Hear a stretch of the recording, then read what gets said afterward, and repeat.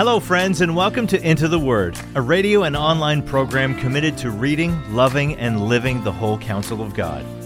Lord willing, our intention is to go verse by verse and chapter by chapter through the entire Bible. Here to continue that journey is our Bible teacher at Into the Word, Pastor Paul Carter. Your word is a lamp unto my feet. Hope you have your Bible open in front of you today to Genesis chapter 12. This is beyond a doubt one of the most important chapters in the Bible. You've heard me say now a few times that the book of Genesis has two parts. Chapters 1 to 11 tell us the story of God and the world. Chapters 12 to 50 tell us the story of God and the family of Abraham. So chapter 12 is a hinge in the book of Genesis. But more than that, it's a hinge or a turning point in the Bible as a whole. There are a few very important shifts in the Bible, and this is definitely one of them. In chapters 1 to 11, God is dealing with the world as a whole. In Genesis 12, he begins dealing with one particular family. Peter Gentry and Stephen Wellum put it this way: God intends to use Abram and his family as the instrument of rescuing and restoring his broken creation, close quote. So remember back to Genesis 3:15 to see how this all works. After the fall, God says to the devil in the hearing of our first parents, I will put enmity between you and the woman, and between your offspring, or your seed, and her offspring, her seed. He shall bruise your head, and you shall bruise his heel. Now, scholars call that the proto-evangelium, the first giving of the gospel. That is the gospel in seed form. In very few words, it contains the hope of the world. All we know in Genesis 3:15 is that God will intervene by means of a child born to a woman. He will take up our cause and he will defeat our enemy at some cost to himself. Matthew Henry says here that three things are promised: the birth of Christ, the suffering of Christ, and the triumph of Christ. That is the gospel in miniature. And then as the story of the Bible rolls on, more and more detail and specificity is added to that tiny little seed. And in Genesis chapter 12, we get our first major add. God made that promise seemingly into the air in Genesis 3:15. But now, here we learn in Genesis chapter 12 that the promise is going to come through a particular race of people. That child who's going to be born, who's going to take up our cause and defeat our enemy at some cost to himself, he's going to be a child of Abraham, right? He's going to be a Jew. And the blessing that will undo the curse is going to come through this family and come ultimately through that child. This is the first major narrowing of the purpose and promise in the Bible. Now, if you were to sort of trace the storyline out on a piece of paper, it would kind of look like an hourglass lying on its side. The promise is very broad at the very beginning of the Bible. It's wide. It's as wide as humanity in general. But then here in Genesis chapter 12 is our first narrow. Here it begins to narrow in. We know now that it's all going to come through one particular race, the people of Abraham. And then at the end of the book of Genesis, the promise narrows once again. We learn that the blessing will come through the tribe of Judah. So there's your second narrow. And then later in the Old Testament, we learn that it will come through a particular house in the tribe of Judah, the house of David. There's a further narrow. You can see it getting narrower and narrower, or more specific and more specific, if you like, as you read across the Old Testament. And then in the New Testament, the promise and purpose of God comes to a focus and a climax in the person and work of Jesus Christ, the Son of David, the Son of Abraham. That's why the Apostle Paul says in 2 Corinthians 1:20, for all the promises of God find their yes in him. That is why it is through him that we utter our amen to God for his glory. There's where the promise and purpose of God is at its narrowest, right in Jesus Christ. Everything in the Old Testament has been working towards that narrow point. It's all been focused there. right? This is the child, Jesus Christ. He's the child born of the woman who comes to take up our cross, to defeat our enemy at cost to himself, and to bring us home and return us to our original design and calling. Thanks be to God. That's the narrow point. But then from there, the promise and purpose of God widens out again to embrace people from every tribe, tongue, and nation on the earth. So it goes from broad to very, very narrow, again to very, very broad. That's the sideways hourglass shape of the biblical storyline. The story of God's redemptive purpose and promise in the world. From wide to narrow to Jesus, to the Jews first, and then out to all the people of the world. That's the shape of this story. And in Genesis chapter 12, we see the first significant shift, the first narrowing of the promise. Here we learn that God will undo the curse and bring back the blessing through the family and line of Abraham. Hear now the word of the Lord, beginning at verse 1. Now the Lord said to Abram, "Go from your country and your kindred and your father's house to the land that I will show you. And I will make of you a great nation, and I will bless you and make your name great, so that you will be a blessing. I will bless those who bless you, and him who dishonors you I will curse. And in you all the families of the earth shall be blessed." So Abram went, as the Lord had told him, and Lot went with him. Abram was 75 years old when he departed from Haran. Now, we could talk for a long time about those 4 verses, but in a program like this, we've got to move fast. So let me just point out a couple of things. First of all, in Hebrew, there are just 2 commands, 2 imperatives in this paragraph. God tells Abram to go and to be a blessing. It is very hard to capture that in an English translation, but those are the 2 commands. And then those commands are supported by promises. In order to do what God tells him to do, God has to give him certain grace and help. And that's what I want you to see. God commands us to do impossible things all the time. Have you ever heard that phrase, God will never give you more than you can handle? Okay, well, that's total garbage. God gives us more than we can handle all the time, but then he shows up with more grace than we could ever have asked for, hoped for, or imagined. That's what faith is. Believing that God will give what he commands. Now, I also want you to notice that in some way, we're going to understand this better over time, but in some way, Abraham and his family and his work of bringing blessing into the world will function as some kind of divider within the human species. Those who respond positively to Abraham and to what God is doing through Abraham will be gathered back into blessing. Those who resist him and it will be pushed further out into curse and darkness. There's some kind of principle of blessing and curse operating inside Abraham.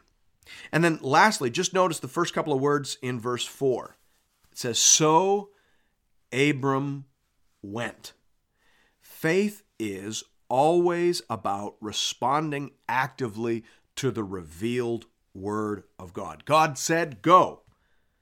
Abraham went. Okay? That is faith in a nutshell. Verse 5 says, "And Abram took Sarai, his wife, and Lot, his brother's son, and all their possessions that they had gathered, and the people that they had acquired in Haran, and they set out to go to the land of Canaan. When they came to the land of Canaan, Abram passed through the land to the place at Shechem, to the oak of Moreh. At that time the Canaanites were in the land. Then the Lord appeared to Abram and said, 'To your offspring I will give this land.'"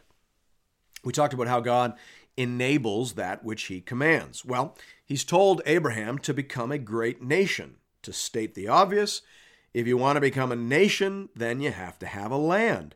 And God promises here that he will provide that land. He will give this land to the people of Abraham. Verse 7 goes on to say, "So he built there an altar to the Lord who had appeared to him." Now let's just stop here and notice something. Worship responds to what God says and what God gives. That's what worship is. It is response. When God reveals, when God speaks, when God gives, his people respond in worship. That's the rhythm of faith, right? In the New Testament, in the church, the central ordinance of the church is communion. Its other name is the Eucharist, which means thank you. Worship is response to what God has said and what God has done, Old Testament and New. Verse 8 says, "From there he moved to the hill country on the east of Bethel and pitched his tent, with Bethel on the west and Ai on the east. And there he built an altar to the Lord and called upon the name of the Lord. And Abram journeyed on, still going towards the Negeb. Now there was a famine in the land. So Abram went down to Egypt to sojourn there, for the famine was severe in the land." Now, this is a very interesting development. God didn't tell Abram to go to Egypt. He told him to go to Canaan. So why does Abram go to Egypt? Well, I suppose the obvious answer is because there was a famine in the land of Canaan. Things were hard at that time. It looked like God wasn't blessing at that time. So Abraham modified the plan. And that is generally when things start to go bad. The Bible's very honest here about the strengths and weaknesses of Abram. Abraham isn't Jesus, all right? That's important for us to understand. Abraham needs Jesus. Okay? Abraham is a sinner who is saved by grace through faith, just like you and me. So the Bible tells us the whole story here, the good parts, the bad parts, the victories, and the defeats, because we can learn from all of it. Verse 11 tells the story. It says, "When he was about to enter Egypt, he said to Sarai, his wife, 'I know that you're a woman, beautiful in appearance, and when the Egyptians see you, they will say, "This is his wife." Then they will kill me, but they will let you live. Say you are my sister, that it may go well with me because of you, and that my life may be spared for your sake.'" Now, first of all, this is just bad husbandry, but some of us struggle with this story, right? Before we get to the point of it, some of us struggle with the details, because we know that part of the Abraham miracle is that he has a child so late in his life. And so we think, how in the world could the beauty of Sarai be a problem when she's got to be in her 60s here, for crying out loud? Well, remember where we are in the story of humanity. We're at the point when the lifespans are contracting. They're shrinking back down to something similar to what we know now. But at this point in the story, they're still about twice what they are in our day and age. So Derek Kidner says here, Sarai's 60s would therefore presumably correspond with our 30s or 40s, and her 90 years at Isaac's birth with perhaps our late 50s. All right, so it's still a miracle when Sarah has a baby in her late 50s, to use our terms, but it's not a miracle that men found her attractive in her 30s or 40s, again, to use our terms. So don't trip up on that. The teaching point in this paragraph has to do with Abram's dishonesty. Now, technically speaking, he didn't lie per se. Sarah was his half-sister, right? They had the same father, different mothers. Again, this is before the law, and this is early on in the human story, so there's nothing unusual about marrying a half-sister. The point for our purposes is that Abraham, having stepped outside of the commandment of God, feels that he must see to his own security by means of deception and deceit. And the lesson is that one sin will almost always lead to another. Once you stop obeying the word of God, you will find yourself on a very slippery slope leading into more and more deception, rebellion, and sin. Nobody ever commits one sin, okay? One sin always begets another. Verse 14 goes on to say, "When Abram entered Egypt, the Egyptians saw that the woman was very beautiful. And when the princes of Pharaoh saw her, they praised her to Pharaoh, and the woman was taken into Pharaoh's house. And for her sake, he dealt well with Abram. And he had sheep, oxen, male donkeys, male servants, female donkeys, and camels. But the Lord afflicted Pharaoh and his house with great plagues because of Sarai, Abram's wife. So Pharaoh called Abram and said, 'What is this you have done to me? Why did you not tell me that she was your wife? Why did you say, "She is my sister," so that I took her for my wife? Now then, here is your wife. Take her and go.' And Pharaoh gave men orders concerning him, and they sent him away with his wife and all that he had. Well, here we learn something very important. Even when Abraham sins, the promise and plan of God is still in effect. He carries inside him the seed of redemption, and therefore how people respond to Abraham functions such that either blessings or curses are attracted to them. Now, by the way, this same principle remains in effect in the New Testament.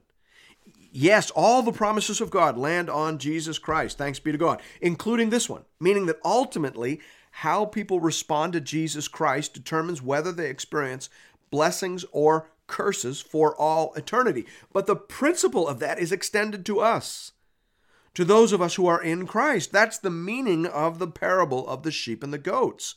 The punchline of that parable is that how people respond to the least of these my brethren is taken as how they responded to Christ. There's a link there between Jesus and even the least of his people.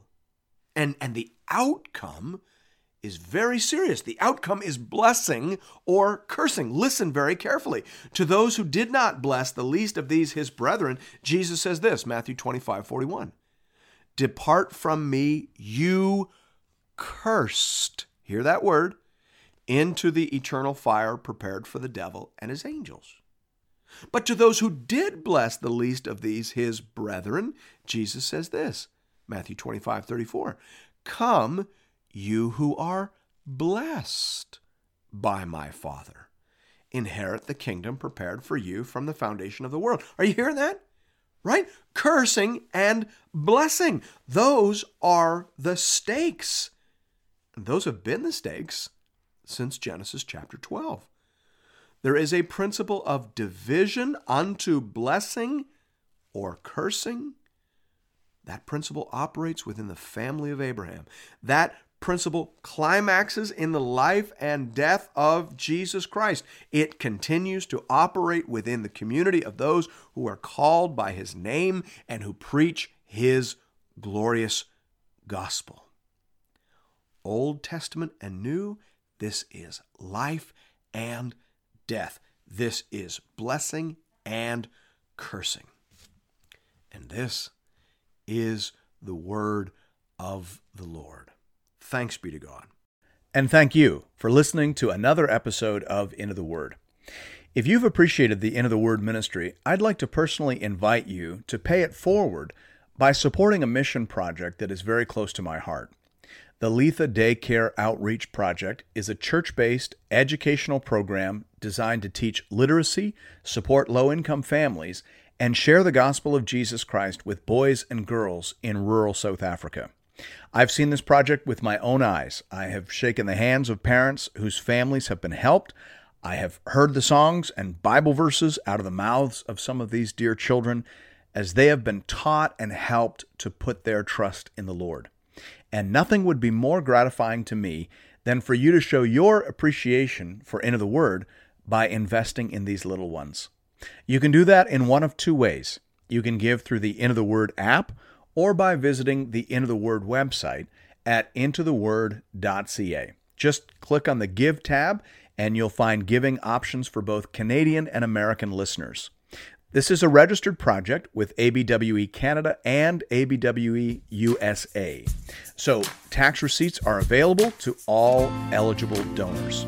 Just identify where you're listening from and click on the Fund button and select Letha Daycare Outreach. Thank you for considering this method of showing your support for the Into the Word program. And may God alone be glorified. Your word is a lamp unto my feet